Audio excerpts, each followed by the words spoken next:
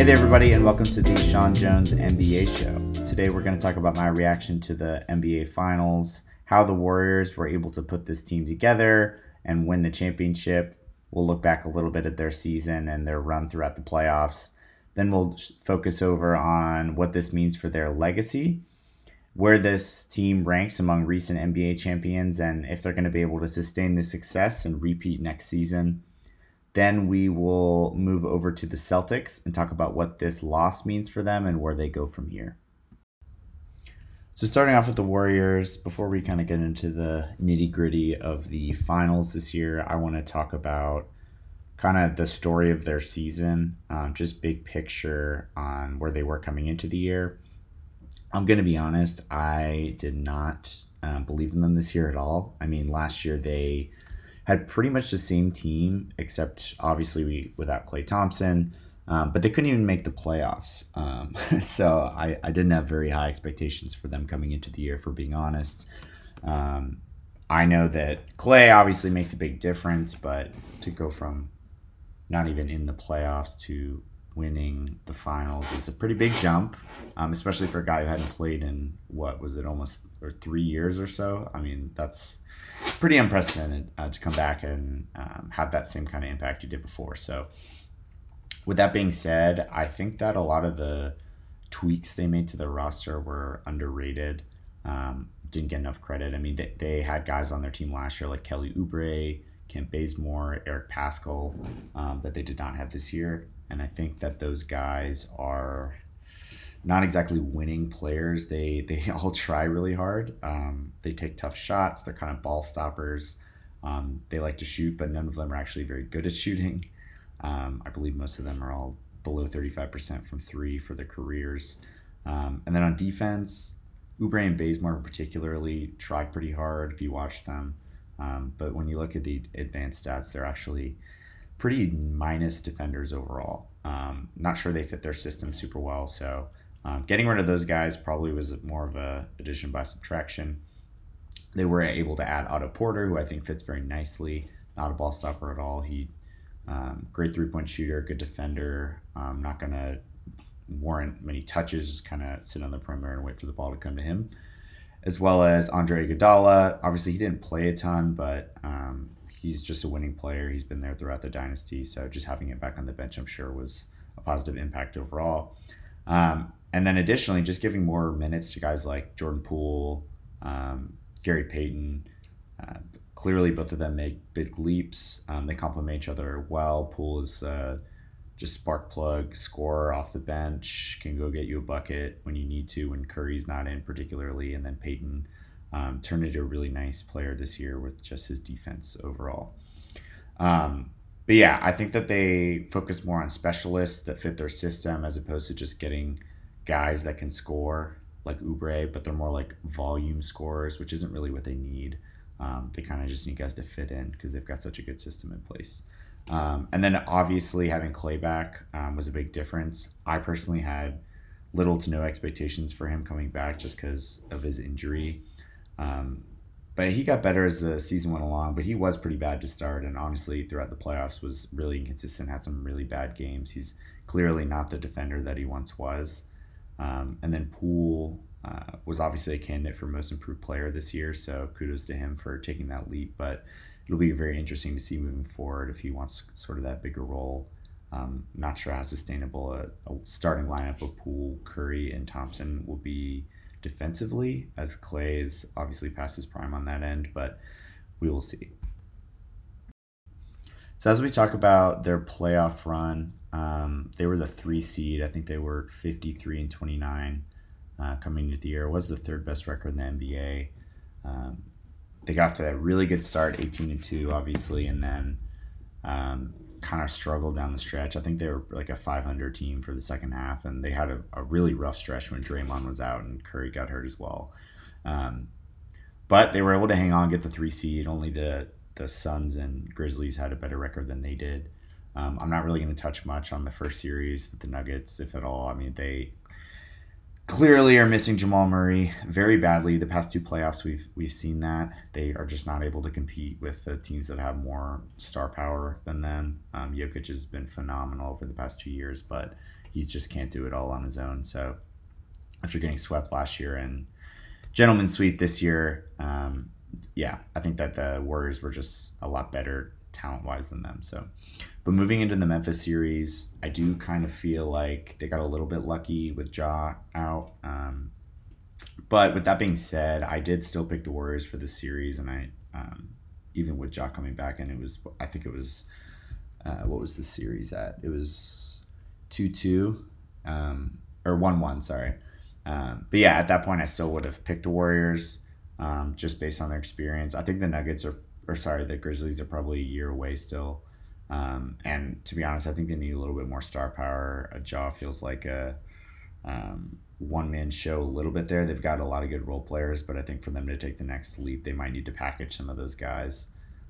Maybe like a 3-for-1 type trade with some picks to get somebody who's more of a top 20, top 30 type player. Because right now, I mean, probably would say Desmond Bane is their second best player. You could argue Jaren Jackson, but I don't think either of them are really top 40 guys. And you could argue probably not even top 50, but they're in that range. But yeah, this series was noteworthy for me just because I kind of lost all confidence in the Warriors after this. Game 5, they lost 134-95 without John Morant. And to be honest with you, the game wasn't even that close. I think they were down by like 60 at one point. I recall someone saying they went on a 90-12 run or something. I mean, that is just impeccable. I simply don't know how that can happen in a playoff game. Their defense was just a mess, nowhere near where it needed to be able to win the championship. So I was pretty much out on them after that. I still thought they'd win the series just because Ja was out, but they were able to sneak by, obviously. Memphis did end up stealing one more game without Ja, so that was a little unexpected. But as we move on to the Western Conference Finals, I was initially thinking they got a little lucky that the Suns lost. I picked them to make the finals and win the championship. I know a lot of people had them in the finals at least after having such a good regular season. They looked like the team to beat. They were the favorites for most of the season. So, but after watching them play throughout the playoffs, they really were not the same team at all. Chris Paul, after turning 37, I don't know what happened. He kind of fell off a cliff. There was now the reports coming out, maybe they had a COVID outbreak. I don't know. I'm not going to put too much into that. But also Booker obviously got hurt in the first round. He may not have been 100%, but who knows? But I mean, to be honest with you, I think the biggest thing was they didn't execute well, and Monty Williams really did not make any adjustments. His big adjustments for Game 5 was subbing in Bismack Biyombo for JaVale McGee and then Shamet for Cameron Payne. Cam Payne was just playing atrociously. I mean, he reminded us why he was actually out of the league for a little bit, but he switched the personnel, but he didn't actually make any like strategic adjustments. The Mavs were just switching whenever they wanted, getting Chris Paul, who clearly wasn't himself, on Luka pretty much every play. He just can't guard him. They didn't make any scheme switches at all, really. But yeah, with that being said, I picked the Suns. I probably would have still picked them to beat the Warriors because I would have stuck with my pick. But to be honest, based on how they were playing, they probably would have lost anyway. So I know I said it. I feel like they got a little lucky didn't to play the Suns, but in retrospect, they probably still would have beat them. Just the way that the Suns were playing, they were just clearly not in a good place. And there's a lot of stuff coming out now that maybe there was some rift between Ayton and not only Monty, but Booker as well. So we'll see if he comes back next year. I'm sure the roster might look pretty different next year. But shifting over to the Mavericks a little bit, obviously Kevon Looney was a huge bonus for them in this series. He was able to kill them on the offensive glass, which is something that Ayton couldn't do. And this is really one of the Suns' biggest weaknesses this season was rebounding. They play one big man, and then their next biggest guy is normally Jay Crowder, and he's fine rebounding. But Ayton also just didn't put enough emphasis on that. He's more of a finesse guy. He's not going to go in and kind of get dirty in the paint with you. So, yeah, maybe they would have moved on if they were able to do that. But Looney was a huge plus for them. And then Luka we all knew he was kind of a one-man show, which is why I wasn't very high on the Mavericks at all this year. I think they still need another star. Brunson's a solid piece, but he's not a number 2 in my book. And we'll see if Christian Wood makes a difference, but I still think he's not going to bring much that Porzingis didn't bring. So we'll see how that goes. But we've seen historically that these high usage one-man shows in the playoffs can maybe get you an upset win in one round, but they're not sustainable. We've seen this with early LeBron teams, James Harden teams over the year, and now Luka for a couple years now. I mean, this is the first year he was even able to win a series. I know he's been playing some very good teams with the Clippers, and now the Suns also, which he was able to beat, obviously. But they made him uncomfortable. They've been there before. I also kind of feel like the Warriors got better as the playoffs went on. They kind of turned it up a notch. They were able to bother Luka, and just no one else was able to step up. And I actually did pick the Mavericks coming into this series. I think that was maybe an emotional pick. I'm a Suns fan, so I was trying to convince myself that it wasn't that bad to lose to them. But yeah, I mean, looking back, there's just that Dallas roster needs some improvement before they're really on a championship level. I think they were just able to catch the Suns when they were playing their worst basketball of the whole year, to be honest. So moving on to the finals, I picked the Celtics coming in, and I think I just still wasn't fully bought in on the Warriors. I just Curry's obviously great, but they just got a lot of other guys that are inconsistent. So, but I think that was dumb looking back. I mean, obviously it was dumb, but precedent is kind of something I look at a lot, and the way I look at finals matchups in particular is in 10 years, which one's gonna make more sense. And if 10 years from now, you're like, yeah, of course the Warriors won another one, versus that's kind of random. The Celtics team was pretty good, but really a two-man show with a bunch of role players. So I think it makes sense that the Warriors were able to win, especially when you look at Tatum being their best player. And I think he's only 24 right now. You look at some of the current stars that have been in the league for a while, Curry, Durant, LeBron. I think they were all at least 27 years old when they won their first championship. So winning at 24 is pretty unprecedented. I'm trying to think back of anyone who maybe was that young, maybe Dwayne Wade, but I mean, he literally had Shaq on his team. So it's a little different. Obviously, Wade was better in that series and better for the Heat overall, but I think coming into the year, people would have assumed Shaq was the better player. So. But yeah, as far as kind of how the finals played out, Curry was obviously really good overall. Looking at his stats in the finals, he averaged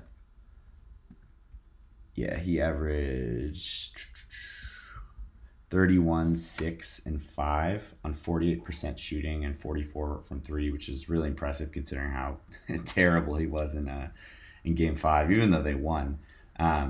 But yeah, I mean, down the board, Wiggins 18 and 9. He was huge for them. Clay and Poole were both pretty inconsistent. Clay was at 17 a game, which is fine, but the 36% from the field is obviously not very good. Poole was 44%, 13 a game, below his season averages, I think, and certainly below what he was doing earlier in the playoffs, but that was just because his minutes went down. Draymond obviously was terrible to start, but actually closed it out quite nice, specifically in games 5 and 6. 6 was probably his best game. He was all over the place on defense and even made a couple threes, but still his stats still look too pretty. It was 33% from the field, 12.5% from 3, and even 58% from the free throw line. It's just terrible. But Porter and Payton gave him good minutes. Porter actually shot 56% from 3 and 59% from the field overall. I'm sure most of his shots were threes, but felt like it was going in every time he shot it. And then Payton gave him some good minutes, 59%. Most of his buckets normally come off cuts and stuff, but it's kind of the way the Warriors offense runs anyway, and he was really good on defense as well. And then just going back to Wiggins, I mean, his defense on Tatum was phenomenal, so kudos to him there. But like I said, Clay and Poole were a little inconsistent, but I think they complement each other well. They both, when one would be a little off, the other one was normally on, which boded well for them. And then the one game that they both weren't very good was the game that Curry was amazing. That was probably his best game he's ever had. I think he had one other big game like that in the finals against the Raptors.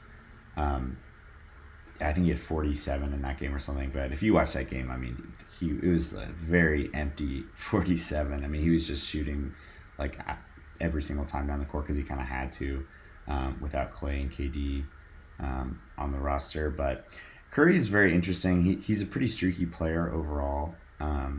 Even within games, I mean, game one was a perfect example of this. I think he starts out 7 for 8 from the field, makes 5 or 6 threes in the first quarter, and then finishes the game, I think, 5 for 16 the rest of the game. Overall, the stats look fine, but then if you actually watch the game, you'd see that it wasn't a very good game, even though he got off to such a hot start. But that's the thing with him, is that even when he's struggling, like in Game 5, where the Warriors were able to win easily, he garners such attention from the opposing defense that it's going to open up for everybody else. And when he's got at least a decent supporting cast, it's going to often be enough still to win. I mean, really, the only time this hasn't been the case was in 2019. But that was when Clay and Durant were out, and because they had such high salaries, they were kind of all just fillers for role players there. They definitely didn't have any guys like Poole or Wiggins that could step up in their absence. So, but yeah, kudos to him. He put the team on his back in Game 4. I feel like if you're going to win a championship, you've got to have that one game where your superstar just goes all out and wins it for you. I know we've seen that year after year in the past few. So yeah. But I really think this is I mean, Curry was phenomenal. Role players stepped up, but this is really all about their system. Everyone has buy-in on this team. Everyone knows their role. And they really made the Celtics uncomfortable, particularly Tatum. And if you watch the games, I mean, there's a lot of different lenses to look through. Some people said the Celtics kind of beat themselves, but I think that's just not really giving enough credit to the Warriors' defense overall. Their whole run in this dynasty over the past 8 years or so, they've always been like a top 5 defense from the analytics standpoint, and also from the eye test. I mean, that's kind of the underrated thing about this run, despite having all these star powers and the shooting that they have.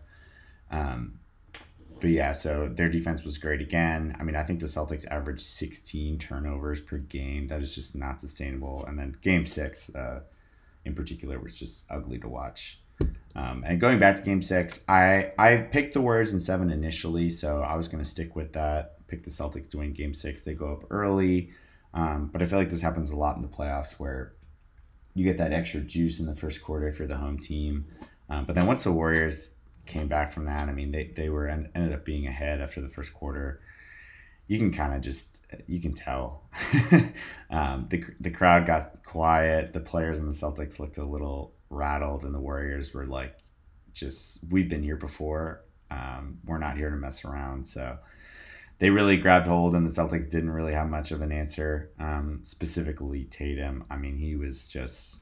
I'm going to get a little bit more into the Celtics and Tatum overall later, but he was not himself. Brown did everything he could in that last game. Horford was great, but at the end of the day, the Celtics just didn't really have the firepower or the offensive creation to keep up with the Warriors. And like I said earlier, I'm a big precedent and like history guy when it comes to NBA, so it just made more sense for the Warriors to win this series. If you look at the best player on champions we've had over the past decade or so, like 2012 and 13, we got LeBron. He's a top 2 player all time. 2014 was Tim Duncan. I mean, he was past his prime, obviously, but that's still a top 10 all-time player that was still a little past his prime, but certainly not washed up by any means. 2015 was Steph, who's probably top 15, arguably top 10 guy now. 16, LeBron again. 17, and 18, we've got Durant and Curry, who are both top 15 guys all time. 2019 is kind of the one, maybe outlier. Kawhi he was best player on the Raptors that year, obviously, but he's an interesting player because at his peak, I mean, there was debates if he was the best player in the world a few years ago.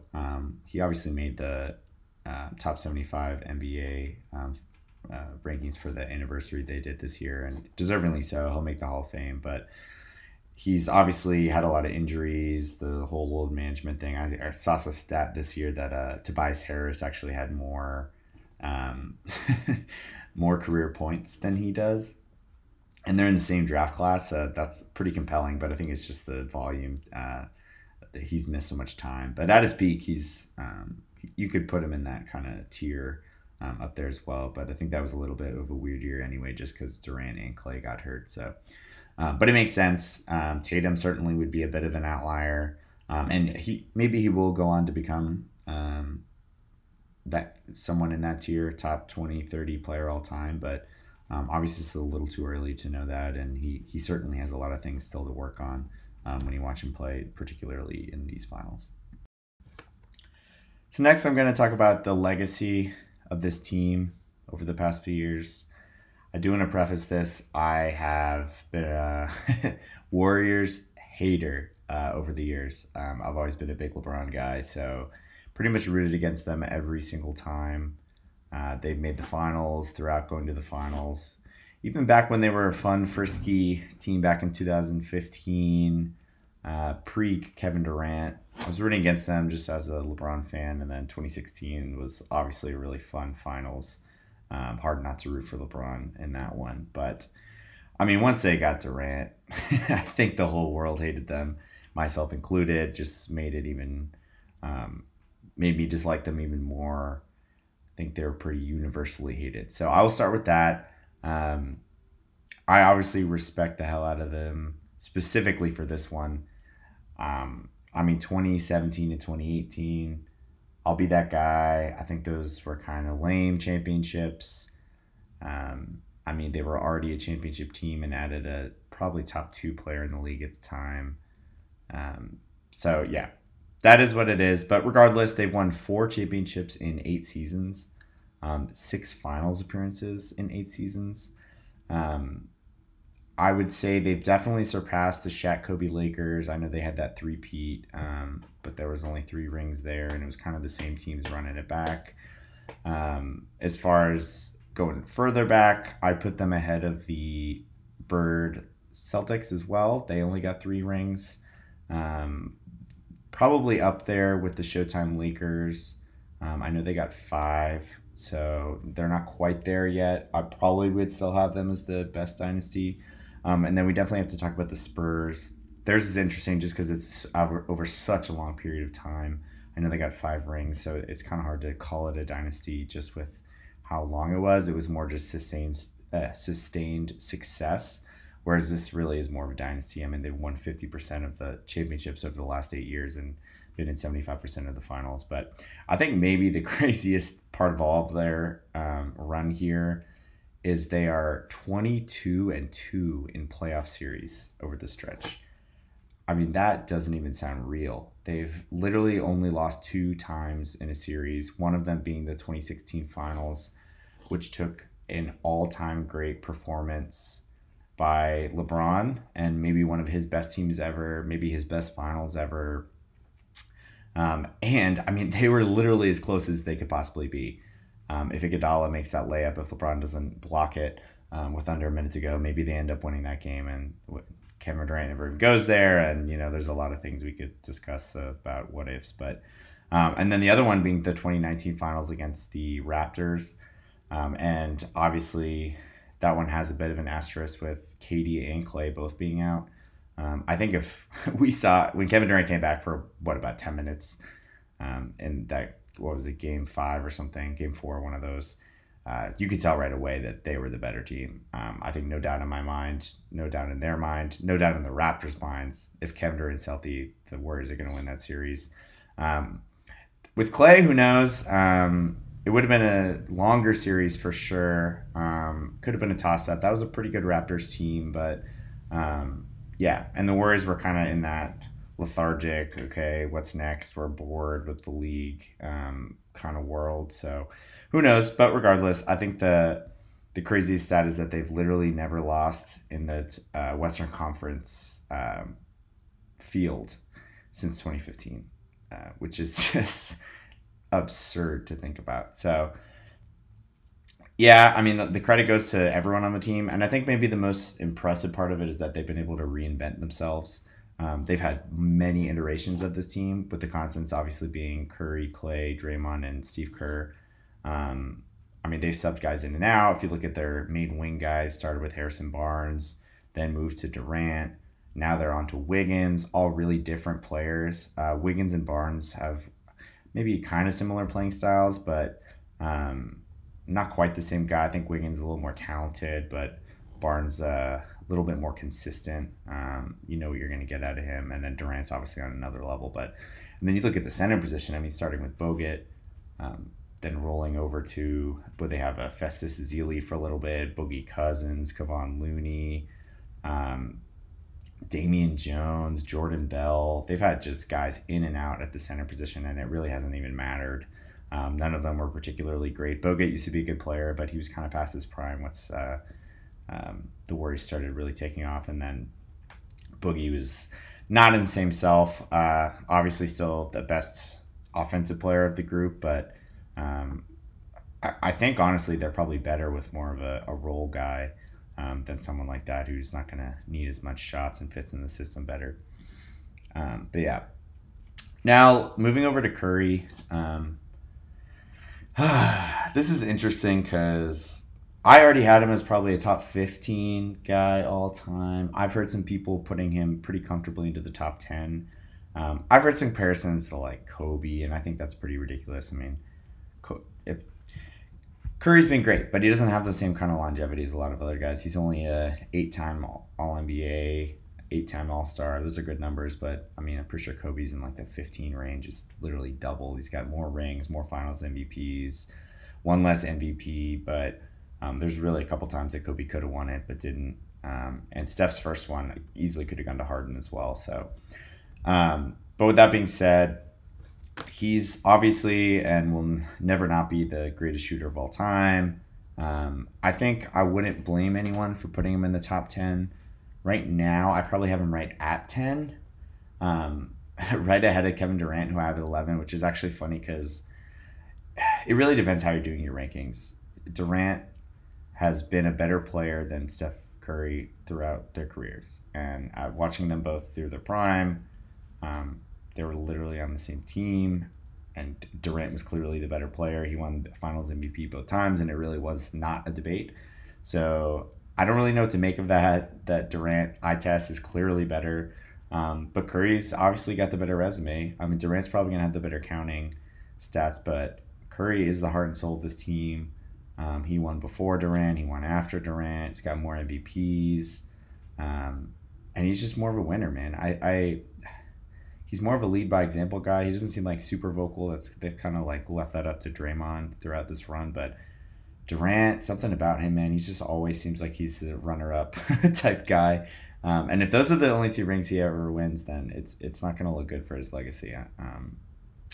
I was all for him leaving the Warriors, just because, as I said, I was kind of tired of just the same thing over and over and over again. I thought the Nets would be better. I mean, they were pretty close last year. Maybe if Harden and Kyrie hadn't gotten hurt, but this year obviously they had some issues, and he should really for the first time showed that maybe he's declining a little bit. He seems pretty unguardable all the time, but he seemed pretty guardable against the Celtics. So, but yeah, I've got Steph at 10. A lot of the obvious names above him: LeBron, Jordan, Kareem, Magic, Kobe, Wilt, Bird, Duncan, and Shaq. Shaq is someone that I would maybe be okay with Curry being ahead of them. I feel like they couldn't have further playing like different playing styles, but they're kind of similar in my opinion. They never really were like the best of their generation, but they were always up there. They both got MVPs. They both won championships with different teams, not different franchises, but just different iterations of teams. They both were the best at one thing. Curry at shooting, and Shaq just interior scoring. He was just unstoppable. There's nothing you can do to stop him. Kind of same with Curry. No matter how many bodies you throw at him, he's still going to be able to get a shot off. So I wouldn't mind having Steph above Shaq. I wouldn't fight someone on that, but I personally would put Shaq ahead of him just because of the sheer dominance, whereas I'm not sure Curry's. I mean, his 2016 season was one of the greatest of all times, but I'm not sure I would ever have said he was like a top 2 player in the league. I think Durant and LeBron were pretty clearly ahead of him at all times throughout his career. And then now, as those guys are declining, I still think guys like Giannis and Luka are probably better than him right now. So that's kind of where I'm at with Steph. I do think he's a little untouchable now, just in terms of his legacy. I think in the past, obviously, there was the whole Finals MVP thing. That's over, obviously.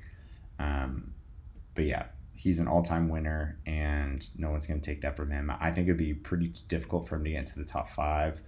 He'd have to probably win 1 or 2 more, which I'm not sure if that's going to happen, but we'll see. I'm really interested to see how his game ages as well, because I don't know. It just seems like he's so finesse based, and like shooting is one of those things that can kind of stick with you as you get older. So I mean, the only concern I would have is that he definitely has had some injury problems in the past. So as those start to pile up, similar to kind of like how LeBron's is right now, where LeBron hasn't really declined, but he's just not as durable. So I could see the same thing kind of happening with Steph, but we'll see. Moving into Steve Kerr, I actually think that this he had the biggest legacy boost of anyone for this championship. I feel like he kind of had the rep of a good star or ego manager, which I do think is true, but I don't think he gets enough credit for just like how he's transformed this team into a champion. Just to put in perspective, he took over when they were around a 50-win team under Mark Jackson. Immediately takes them into 67 wins, then 73, 67, 58, 57. Then we can kind of wash 2020 and 2021, and then 53 again this year. But this is a crazy stat. He's 47th in total wins, and that's because he's only coached 8 years. I mean, pretty much the guys everyone in the top 10 has at least 20 plus seasons coached, and he's got 8, and he's 47th, and he's 9th in postseason wins. So that huge jump you can see is pretty crazy. As far as win percentage, he's 4th all time. It's 68%, and that's with a 2020 where they literally had the worst record in the league. As far as postseason win percentage, he's got the best ever, 73%. As I said, he's only lost 2 playoff series ever, and one of them, his team got injured, and the other took an all-time performance from LeBron to take him down. And he's 6th all-time in championships. The only people with more: Phil Jackson, Red Auerbach, John Kundla, Pat Riley, and Popovich.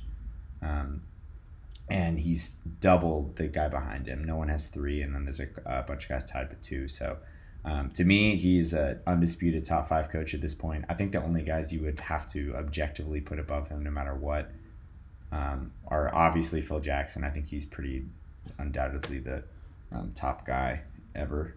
Probably Popovich as well. He's got more championships and just the longevity that Kerr doesn't have. Pat Riley as well, just because he did it in multiple places, more championships, but he's got with the Lakers and then also with the Heat. And then you could probably argue Red Auerbach as well, but I'm kind of one of those guys where if it happened so long ago, I don't know if I'm buying it. You don't even want to get me started on my Bill Russell takes. I'll get destroyed by the older crowd. But yeah, I think Kerr cemented himself as a top 5 coach all time. It's interesting to me that Kenny Atkinson went back on the Hornets role or head coach role to stay with the Warriors. It kind of makes me wonder if Kerr's going to hang it up kind of sooner than we would think. I honestly wouldn't be surprised by that. He's had a phenomenal run. I know he did broadcasting before. I don't know if you want to get back into that, but I wouldn't be surprised if when this kind of core of Clay, Curry, and Draymond are done, that he hangs it up as well. I don't think he wants to go through a rebuild. I'm sure he could probably find a new spot anywhere he wanted, but I don't know. I just thought that was interesting, and maybe it is something to keep in mind if he did do that. But next, just talking about the front office and Bob Myers. He's obviously done a really good job. They've had multiple opportunities over the years to kind of blow things up. There was obviously back in 2015, I think it was, the talks of trading Klay Thompson for Kevin Love. Obviously, that was a good decision not to do that. Um, there was talks of trading all these draft picks they had, where they ended up getting Kuminga and Moody, as well as Wiseman. They held on to all those. None of them really had any impact on this playoff run. Kuminga was a fine player during the regular season, I guess, but the other two really haven't done much at all. Wiseman was actually pretty bad in his rookie season, but he showed flashes, so a little too early to tell on those guys, so I'm not going to rule out their impact, but hard to argue with the results. They've got a lot of flexibility now, obviously, young players that they can either flip or they could hopefully develop. They've obviously got a great player development internally, so we'll see there. But I want to talk just to their willingness to spend. I wonder if teams are going to take more of this approach. I remember when they traded for Kelly Oubre last year, put him into the next bracket for the luxury tax. And then I think it was $100 million worth extra that they were going to have to pay. Can you imagine paying $100 million for Kelly Oubre for one season? Which is pretty crazy, but you got to respect it. They've been crazy in the luxury tax for years now, and it's obviously paid off. If you're going to own a team and you have this kind of opportunity and you're not spending for it, then what are you doing? I'm looking at you, Robert Sarver.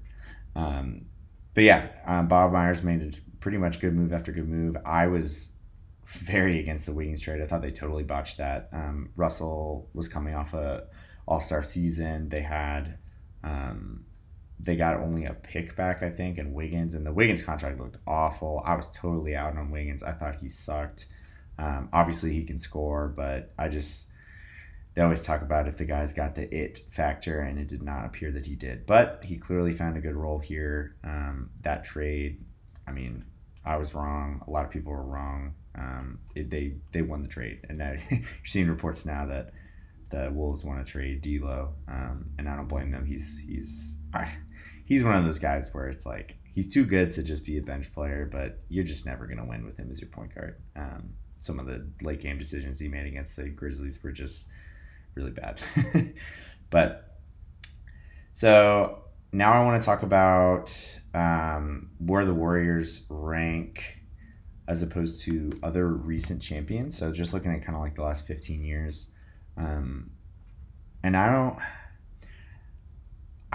This is kind of a compliment, and it also might come off as a shot at them, but I think really the only three that could be thought of as worse from the last 15 years, so that'd be from like 2007 on, would be the 2019 Raptors, the 2011 Mavs, and then the 2015 Warriors. I think those three plus this Warriors team are probably the four worst. If you look at the rest of them, it's some variation of the Duncan Spurs, a LeBron team, the KD Warriors.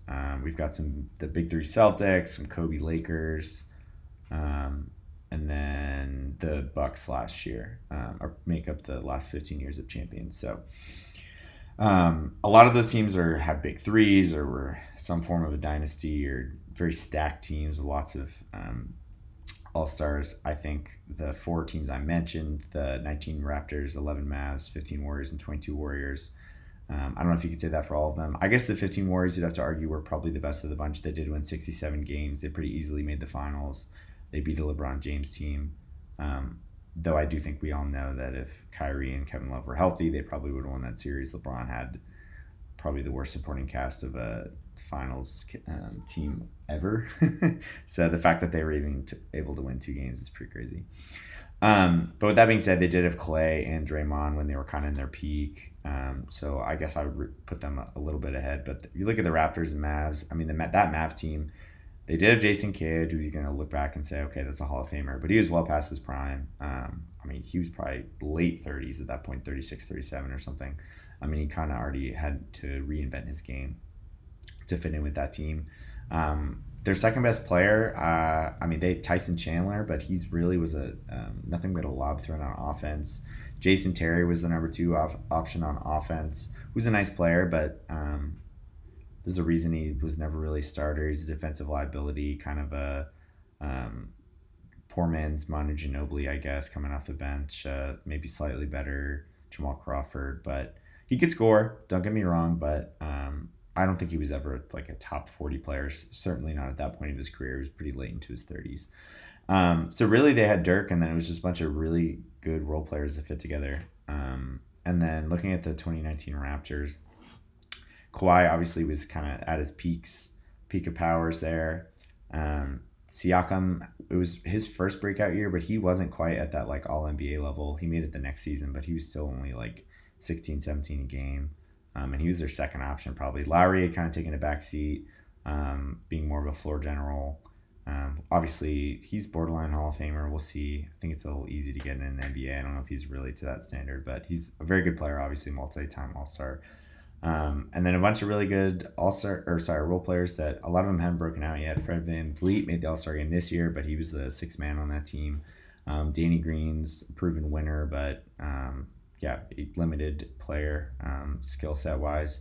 And then they had Marcus Gasol, again, had been an all-star, but well past his prime at this point. So really it's just Kawhi, a young Siakam, and then Lowry, and then some role players. So I think that they were a really well-built team, well-rounded. Their top 8 was really solid, but didn't maybe have the star power of some of these other teams.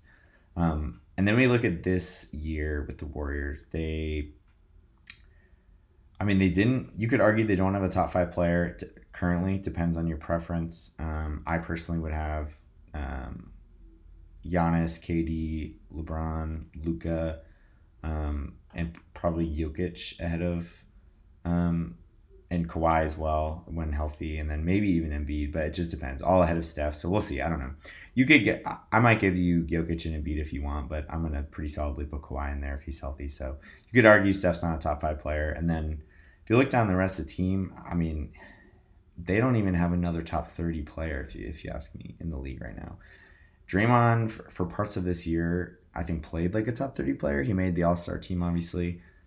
But, man, he was really bad at first stretches during the playoffs. The first couple finals games, that is not a top 30 player. I think he's kind of lost some of his consistency.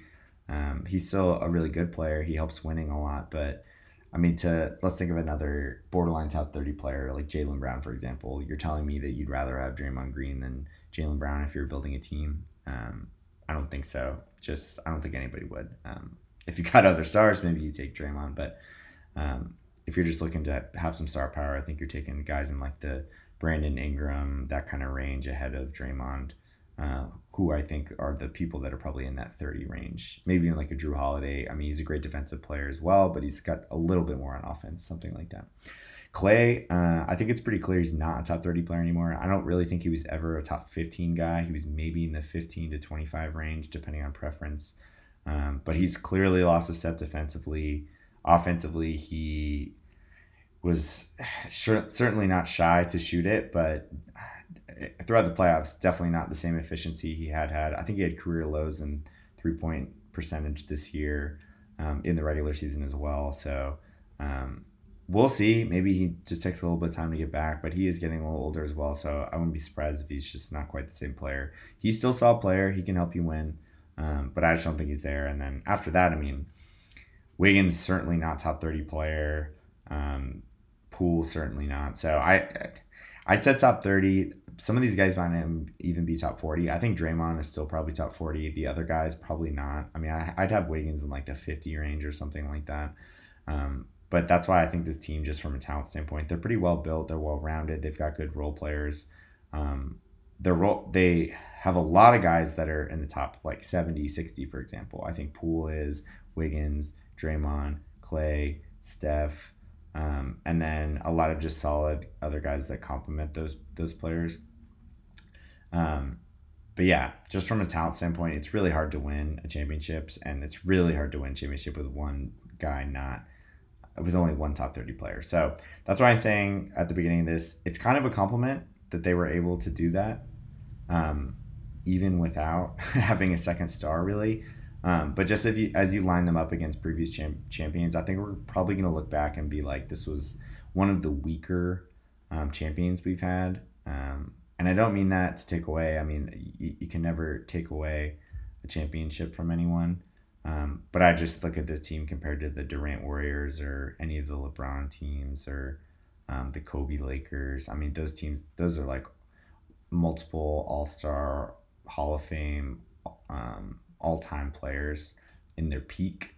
So the Spurs as well. I mean, I know Duncan was past his prime for a lot of those, but they got Duncan, Ginobili, Parker, and then as soon as they're in the past their peak, then Kawhi turns into an all-star. So, yeah, they also had a really good mix of role players as well. So, cool. And I think the reason they were able to win without this top talent is just the parity in today's game is really unprecedented. I mean, if you look back, I think there was a stretch where there was no NBA Finals that didn't have, or no NBA champion that wasn't LeBron, Curry, or Kawhi for like a decade or something like close to it. Yeah, I think it is a decade from 2012 up until Giannis won last year. Every single champion had either LeBron, Curry, or Kawhi on the team.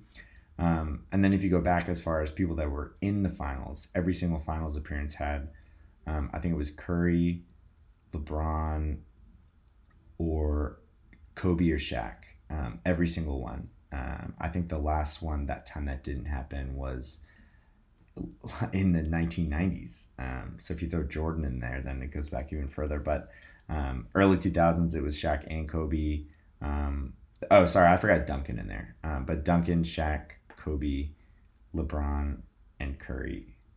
You don't even actually have to put Kawhi in there. I don't think about it. Yeah, Duncan, Shaq, LeBron, Kobe, Steph. Every single finals from, I think, 1998 until 2020. Or no, LeBron was in that until 2021 had one of those players in it. And that's just absurd. Like, it's like that same group of elite all-time guys dominating. But I think there's more parity today. I know this year would qualify in that because Curry was in it, but you just look around the league, and there's just not a lot of teams with like 3+ all-stars on it anymore. This whole super team, I think because of the CBA rules where they're allowing the super max for guys to incentivize guys to stay with the team that drafted them, I think it's working. I mean, you look at Giannis, Luka signed his. There's been a number of other examples where guys did decide to stay. I think Jokic is going to sign his, maybe this offseason, or maybe he already did last year. I forget. But yeah, guys are just staying. There's less mobility. The only guys that are still moving are kind of the older crowd. LeBron moved in 2019, obviously. KD and Kyrie recently. Harden moved around. But no one in their 20s is taking advantage of that.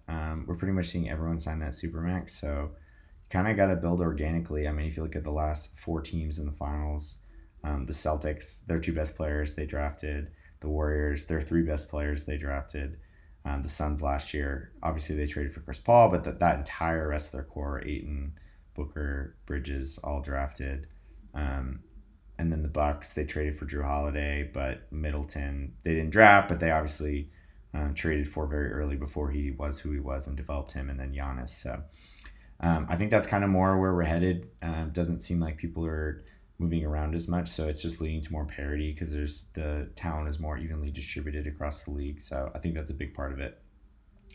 And I do think we're going to probably see more teams like this winning, just with the Supermax keeping stars in their teams, and the older kind of crowd just getting old. I mean, LeBron, who knows? I know that we probably didn't think he was going to win another one after 2019, and then he did. Same with, I personally didn't think the Warriors are going to win another one, and they did. So we'll see.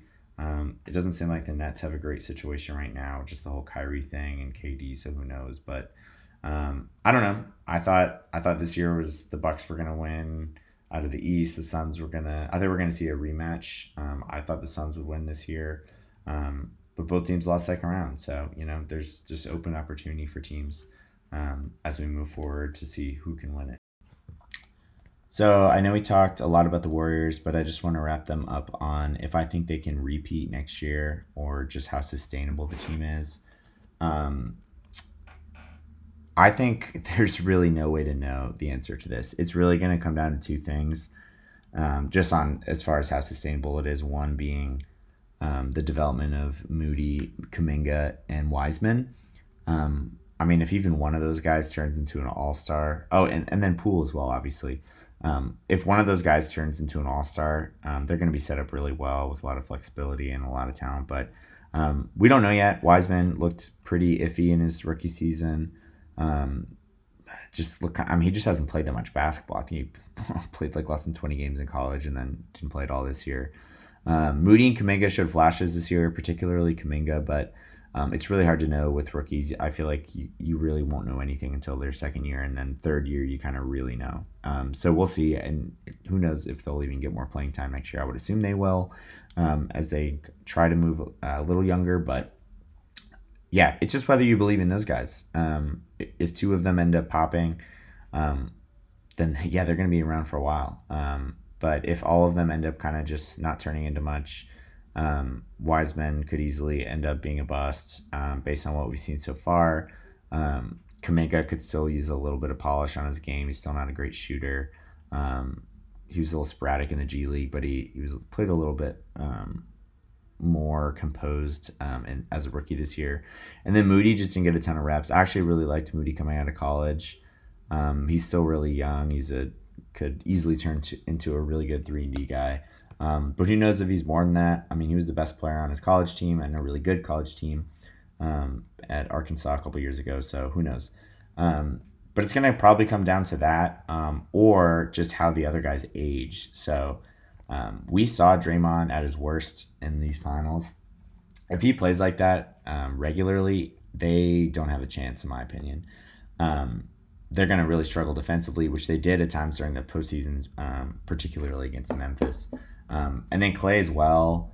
I think he's probably already past his prime, but we'll see if he can at least play to the level he played to this year. And then as far as Steph goes, I talked about that a little bit earlier, but I think his game's going to age pretty well. But it's just going to – well, he's had durability issues, obviously. And Draymond has this at times as well. He was obviously out for a while this year, and there wasn't a lot of, discussion about, kind of what was going on. And then Clay obviously missed 2 straight seasons. Steph has had multiple injuries, so it's going to come down to health, which it always comes down to health. So I'll preface with that, but obviously the older you get, the more likely you're going to get injured, and these guys have been injury prone in the past.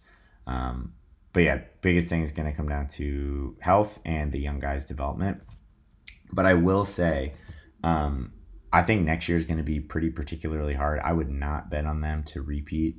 Not because I think there's necessarily one team that clearly is going to win it over them, but just the amount of teams. I mean, if you look at the West in particular, there's 10 teams that are, you could make an argument for a top 6 seed, avoiding the play-in. I mean, the Suns, they're going to switch it up a little bit.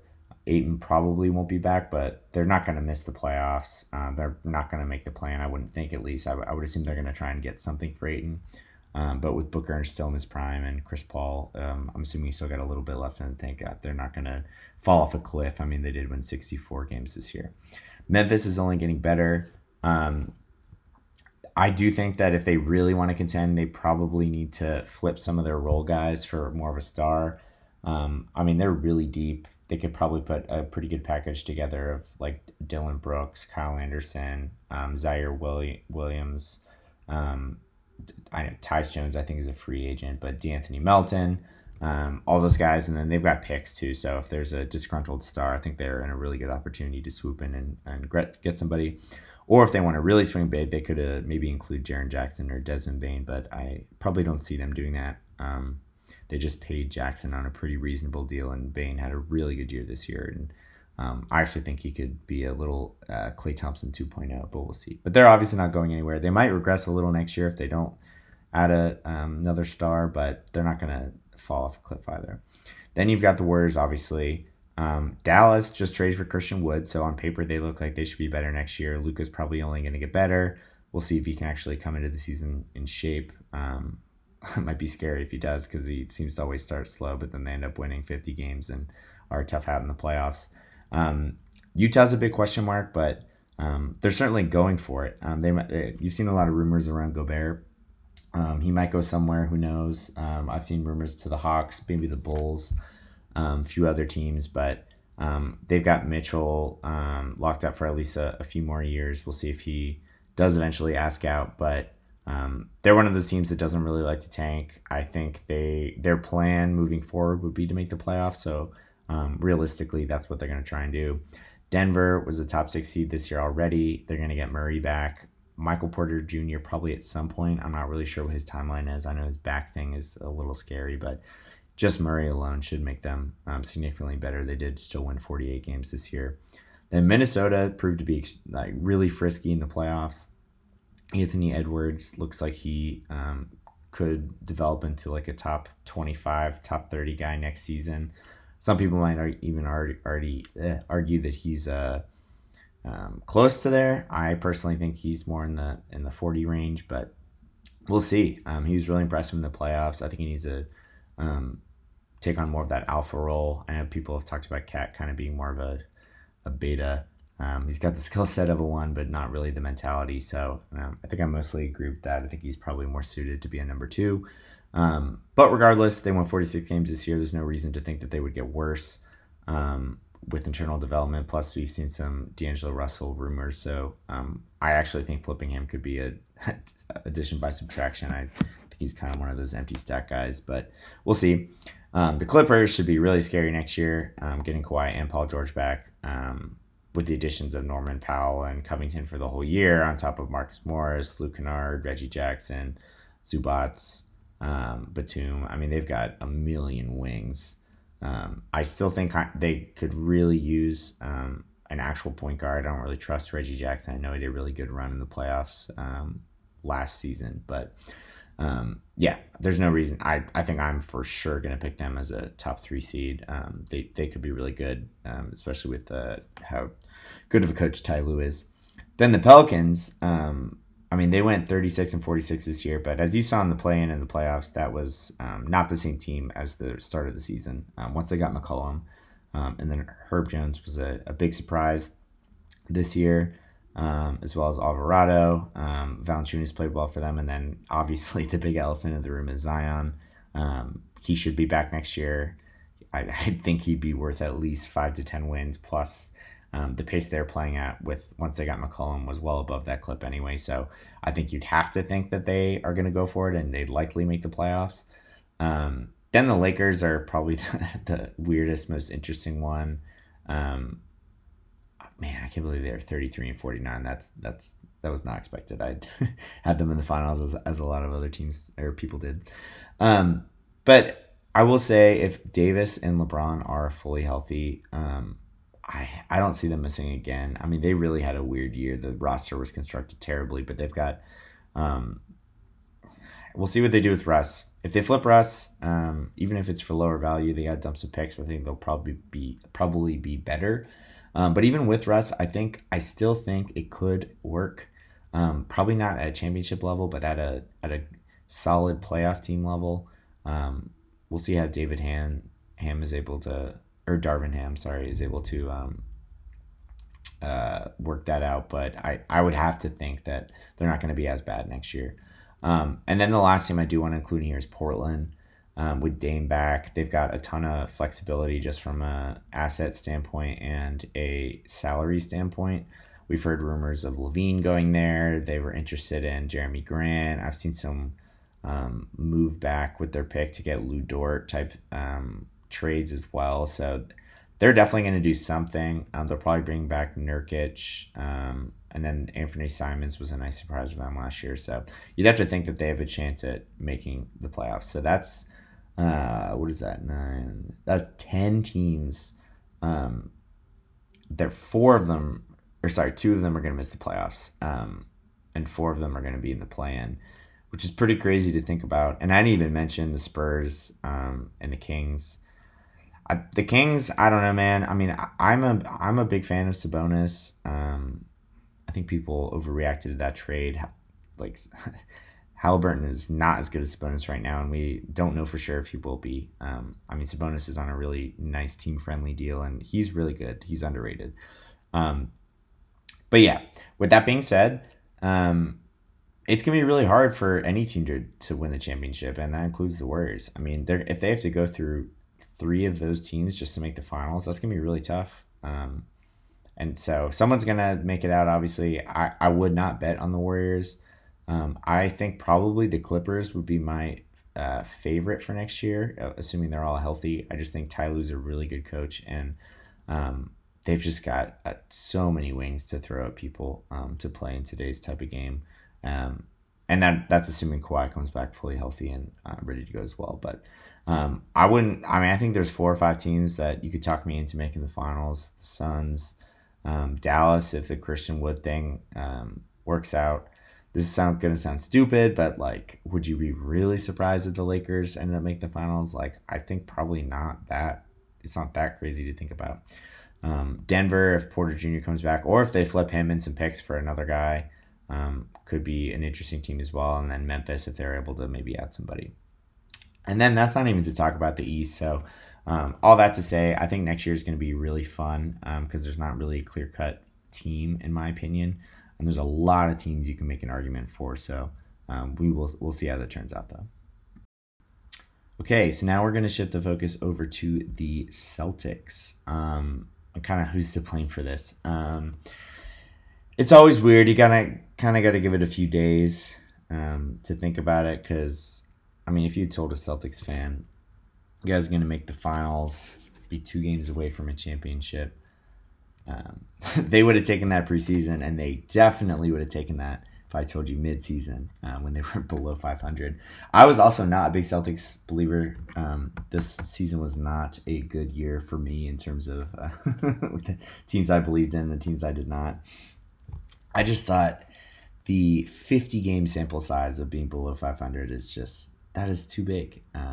I didn't quite see how they could just swapping out Dennis Schroeder for Derek White was going to make that much of a difference. But clearly they found something.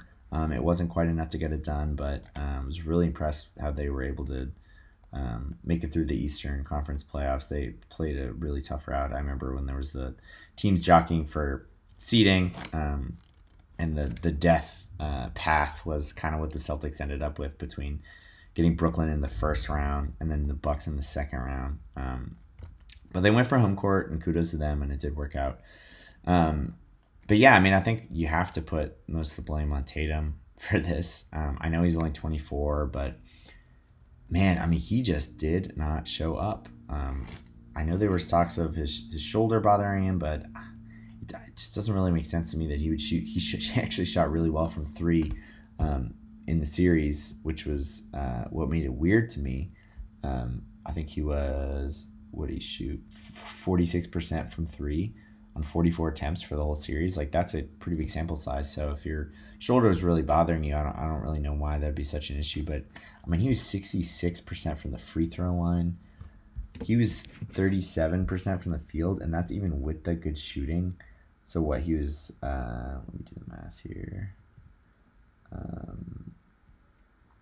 God, he was under 32% from 2-point range. That's just crazy. And he's normally really good from the mid-range. I will say one of his biggest knocks, in my opinion, has always been his finishing. He's not the best around the rim. It's just kind of surprising considering what good shooting touch he has and how big he is. I mean, I think he's 6'10". He's got a huge wingspan. But it is strange. I do think that's one of the things he needs to work the most on. And then also the turnovers were a huge issue. I mean, he had 23 turnovers just in the finals. So that's almost 4 per game. I think he broke the turnover record for an entire postseason. And that's kind of a misleading stat. It means you played a lot of games. It means you made it to the end. And it means you had the ball in your hands a lot. I think the previous record was by LeBron or something like that. Which makes sense. So, but regardless, 21.5 points per game. His assist numbers were high, but it's not like they were doubling him left and right. Yeah, I mean, we were kind of vaulting him up into that top 10. I was ready to put him like ahead of someone like maybe Embiid even, just because Embiid's pretty consistently come up small in the playoffs, and Tatum has played really well. I mean, 2 years ago when they were in the bubble season, he played really well. Last year at a 50-point game to beat the Nets with no Jaylen Brown, that was really impressive. They ended up losing the series, obviously, but they didn't have much of a chance given the talent discrepancy. But I don't know. You can't really read too much into these things. I think that maybe it's one of those things where we were maybe putting him up too high after he made the finals, and then this should vault him kind of back to where we thought we had him. Maybe we were right all along. but I'm not going to knock him too much. I think he's closer to the Devin Booker, Trae Young tier of players than he is the like Durant, Curry, Kawhi, Giannis tier of players, and that's okay. Those guys are all a lot more accomplished and they're older, and I still think he's unquestionably a top 15. You could still argue top 10. I might have him 10. It's kind of hard to do rankings right now because we've got a lot of guys that have been injured, like Kawhi and Dame. I probably would have had Dame ahead of Tatum coming into the year, but Dame didn't obviously play that much, and then Tatum had a really good year, made first team All NBA. So we'll have to see going into next year, but I probably would have him in that 9 to 11 range. Probably ahead of guys like Anthony Davis even now, but this was concerning. I'll say that. I think if he makes the finals again, and has the similar performance, it's really going to hurt his reputation and legacy.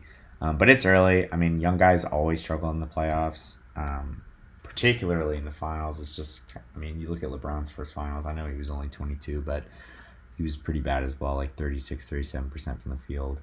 And we've seen it before. Kobe had some really bad finals when he was younger. So, but it was really impressive for him to even carry them to the finals, I will say. And so we can't really take that away from him either. Next, I want to talk a little bit about Jaylen Brown. I don't think I learned anything from him from these finals. I think he's kind of the exact player I thought he was. I'm not really blaming him. I'm not convinced he's a number 2 on a championship contender. I think ideally he's a 3. He's just really inconsistent. He can have some stretches where he looks unguardable and just like can get a bucket on anybody, and then he has other stretches where when he's not making his shots, I mean, he's not really doing much. He's really sloppy with the ball. Can't tell you how many times I was late turning game on and checked Twitter, and there was somebody just roasting him for how bad his handle is. He's not a playmaker at all. I think he had a career high in assists this year, but it's not saying much. It was 3.5. But for his career, he's 2 assists a game and 1.9 turnovers, so it's almost 1-to-1. So he turns the ball over a decent amount. He doesn't create for others. He's kind of a black hole, but it's not overly noticeable when he plays. But I don't know. I think that like I said, I've got him in probably like the top 30 range of players. I think 25 is a little high, 35 is probably a little low. So, I don't know. I think as far as the Celtics go overall, though, they just had inconsistent role players. I mean, Horford had some really good games, some bad games. Derek White was great in game 1, not very good the rest of the series. And so I think Tatum obviously has to take the brunt of the blame. I still think he could be the number 1 on a championship team, but he's got to improve some areas, or he just needs better another star around him. But I think if you swapped out Brown for a guy like Booker, I think they could have had a better chance of winning. For example, I do think Tatum's better than Booker. That's just an example of how someone that could be on his team that Tatum would be better than, or even Trae Young, someone like that. But yeah, as far as what comes next for the Celtics, like I said, I think you got to be pretty happy with the season overall. I think they exceeded all expectations from preseason, but particularly when you saw where they were mid-season. I think some of the biggest takeaways are that Udoka was a great hire. Brad Stevens obviously was a really good coach. I thought he was one of the best coaches, so I was a little shocked when he stepped down. But I think Udoka is probably, just being an ex-player, going to garner a little bit more respect from the players. And you could see that this year as well. I thought he had about as good of a debut season as you could have for a rookie coach. But I will say, moving forward, it's really hard to get back to the finals. As a Suns fan, I can attest. I thought easily this year was going to be our year. KD, Harden, and Westbrook. I know that the Harden trade kind of might have affected that one, but still, I mean, they had a prime Kevin Durant, probably a top 15 player all time. Russell Westbrook at the peak of his powers as well. We knew he ended up winning an MVP there.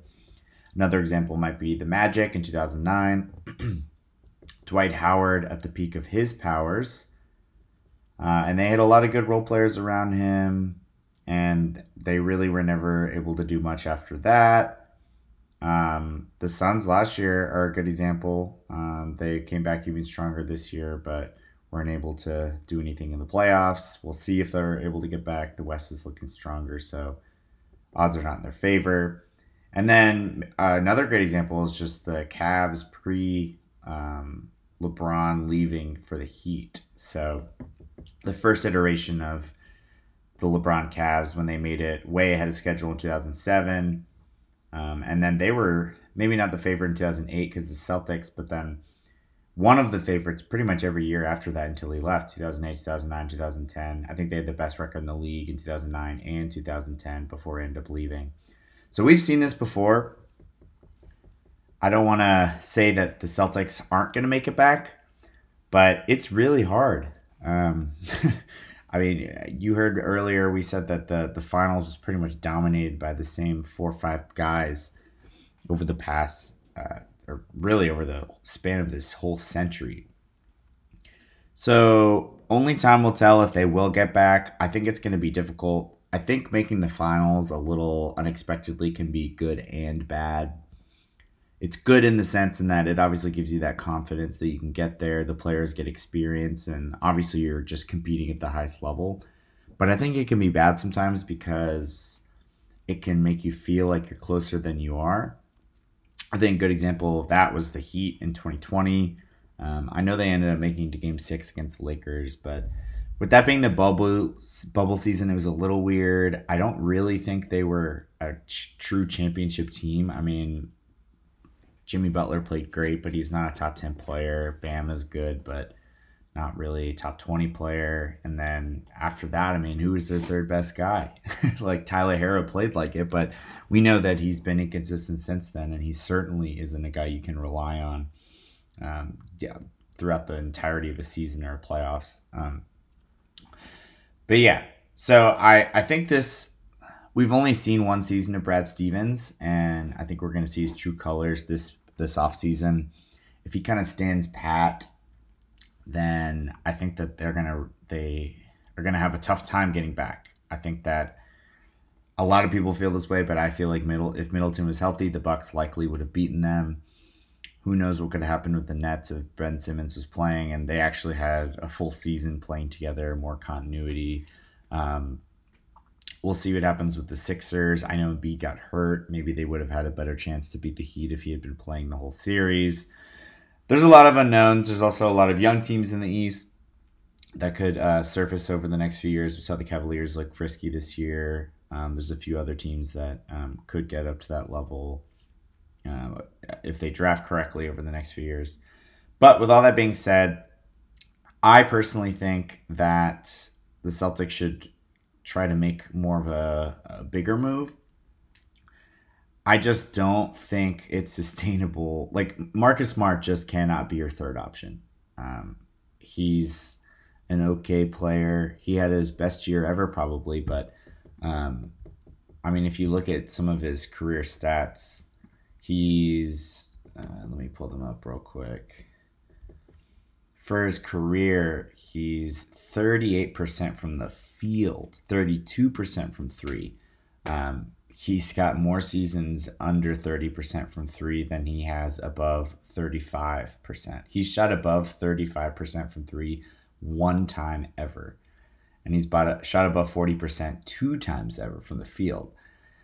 That is just too inefficient. He's sporadic with his shot selection. He did have a career high in assists this year, but he also had one of his higher turnover totals, second most in his career this season.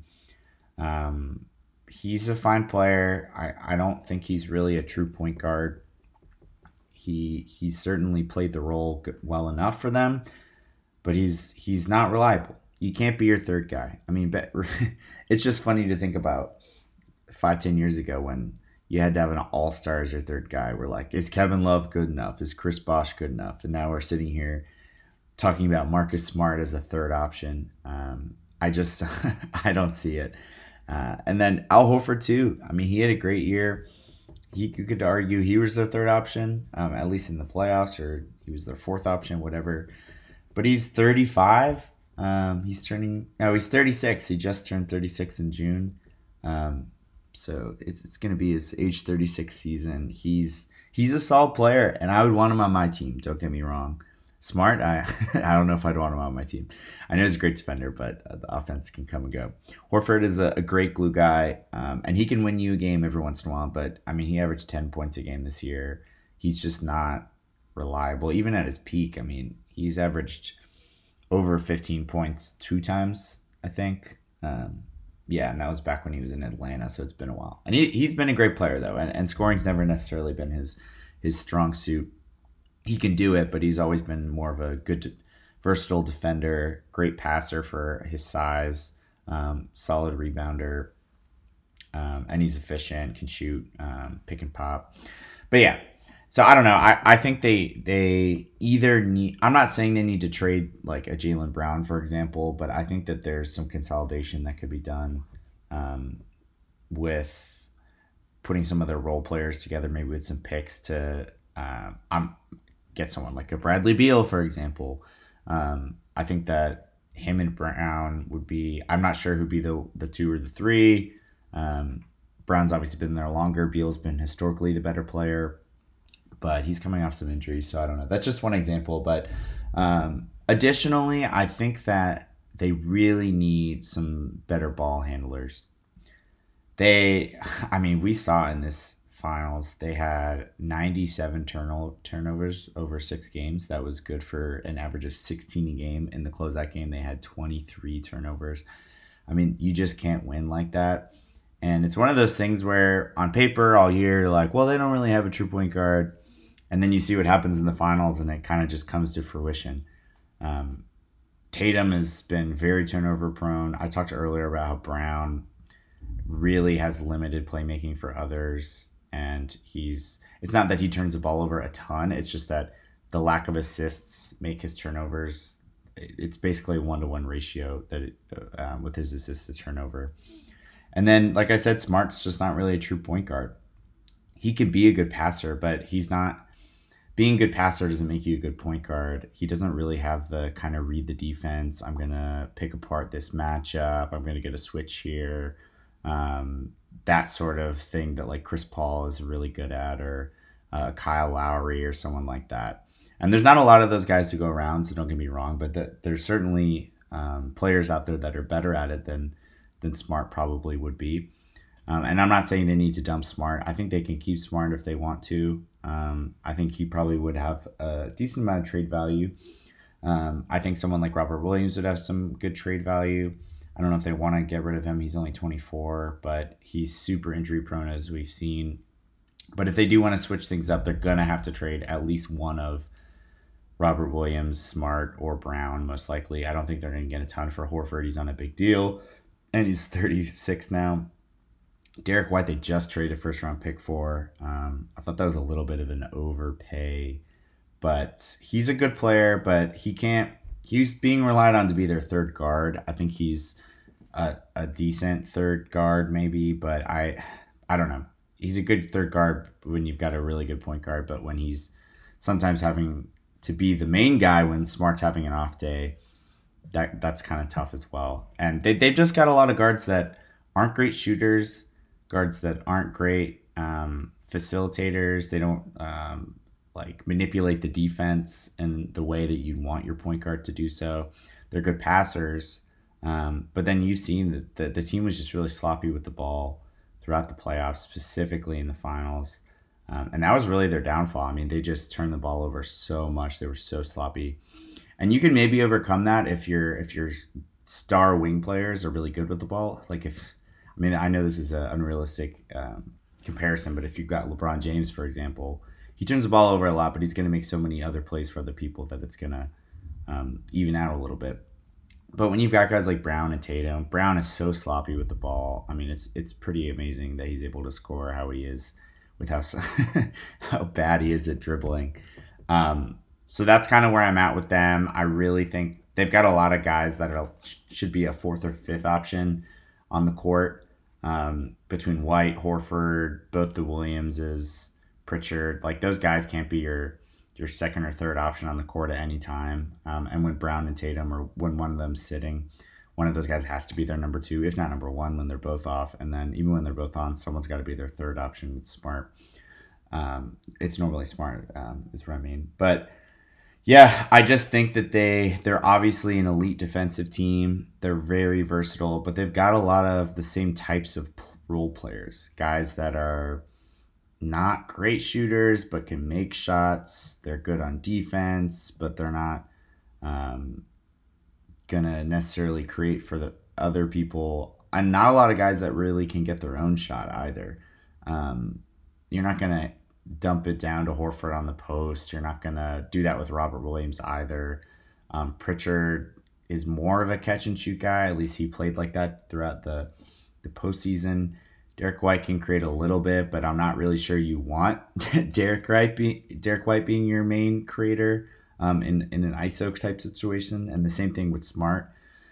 So that's kind of where I'm at with them. I think it would be interesting if they were able to add a guy like Beal. Doesn't have to be as big of a name as him even, but just someone that can be a little bit more reliable as a third or second option. They can create not only for themselves but for others. Or if they were able to somehow get more of a true point guard. Even someone like if John Wall got bought out. I don't know how much he's got left in the tank. He hasn't played in like a year and a half, and he certainly wasn't his same self, but he wasn't awful. I mean, he was putting some stats up. Houston was really bad. He's clearly lost a step defensively, but I still think they could benefit from his playmaking. And yeah, I wouldn't mind them bringing in someone like that, especially if it was on a buyout, so they wouldn't even have to give up any assets, and they'd probably be able to give him a very small contract. I think that'd be a great pickup for them. I didn't realize it's funny. I said Beal and Wall. Just pretty much take the Washington backcourt. But yeah, that's where I'm at with the Celtics. I still think they have a bright future ahead, but I don't think they should sit around and just run it back. I think a lot of teams make that mistake when they lose in the finals. I know the Heat did it 2 years ago, and then they end up with a really subpar next season.